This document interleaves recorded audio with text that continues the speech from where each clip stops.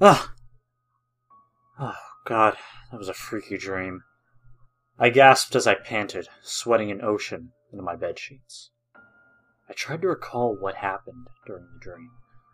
Let's see, I was sitting in a chair, motionless. I started to hear voices, and they sounded very, very far away, and they sounded like my relatives, and they were screaming.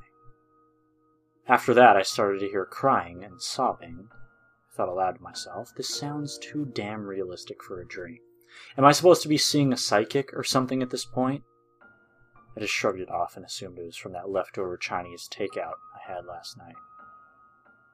The thought of Kung Pao chicken was sticking in my head like crazy glue. I looked over at my alarm clock.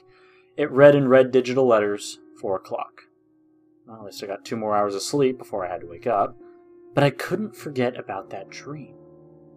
They called my name. Drew! Drew, wake up, goddammit! It shook my very insides to the core, and it took me at least 15 minutes to fall back asleep. I woke up to an obnoxious beeping noise ringing in my ears, and I quickly used my ninja-like skills to whack the snooze button. Ha! Faster than last time, baby. I got mad skills. But I slowly got out of bed and got ready for work. 7 o'clock. Clock-in time at the office, same as always. Same as it'll ever be.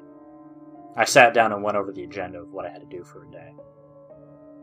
Drew! Please, talk to us, Drew! I quickly snapped my head up in surprise, thinking someone had called my name. Was that my daughter's voice? Mariah?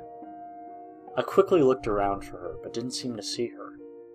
Was it one of my coworkers? The only young female worker in the office this early was Jo, and she hated me.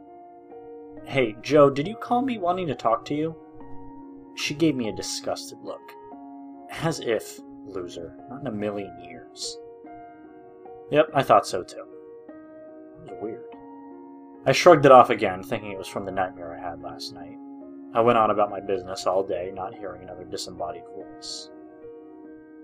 When 5 o'clock came round, I punched out and headed back to my house. I didn't have my car, as it was in the shop, so I had to walk back. It was only a couple blocks over, so it was no biggie. I passed by my favorite electronics store and saw that they had a wireless mouse on sale for $10, and that was an awesome buy. I headed inside, excited to get it. I snatched one of my favorite colored ones and went to the counter to pay. The cashier gave me a smile and greeted me with, "How are you, and did you enjoy your experience stuff?" As I looked down at my wallet to pull out a 10 and a 1, I heard a voice give a very sorrowful but loud whisper in my ear. "I love you, Drew." I jerked back in horror and looked to my left where the sound came from. Nobody was there. The cashier stared at me in horror for a second before he gave a concerned look. "Are you alright, sir?" He bunched his brow very tightly, looking serious. "Yeah, I'm fine, just a bit of paranoia." I paid and quickly exited. Why is this still happening? I really needed to figure out what was going on right now. I looked on my phone to find a psychiatrist that allows visitors this late in the afternoon, and sure enough, one was a block away from my house. I ran down there, almost shaking myself into the ground from running. I slowed to a walk as I neared the entrance. Once I entered, a middle-aged woman at a desk glanced up and looked back down, continuing her computer work.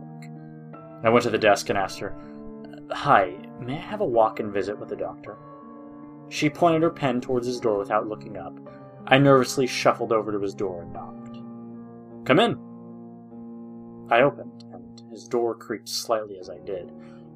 I walked in and sat down in his chair. He happily said, "Hello there. My name is Dr. Phillips, but you can call me Reggie. What's your name, my good sir?"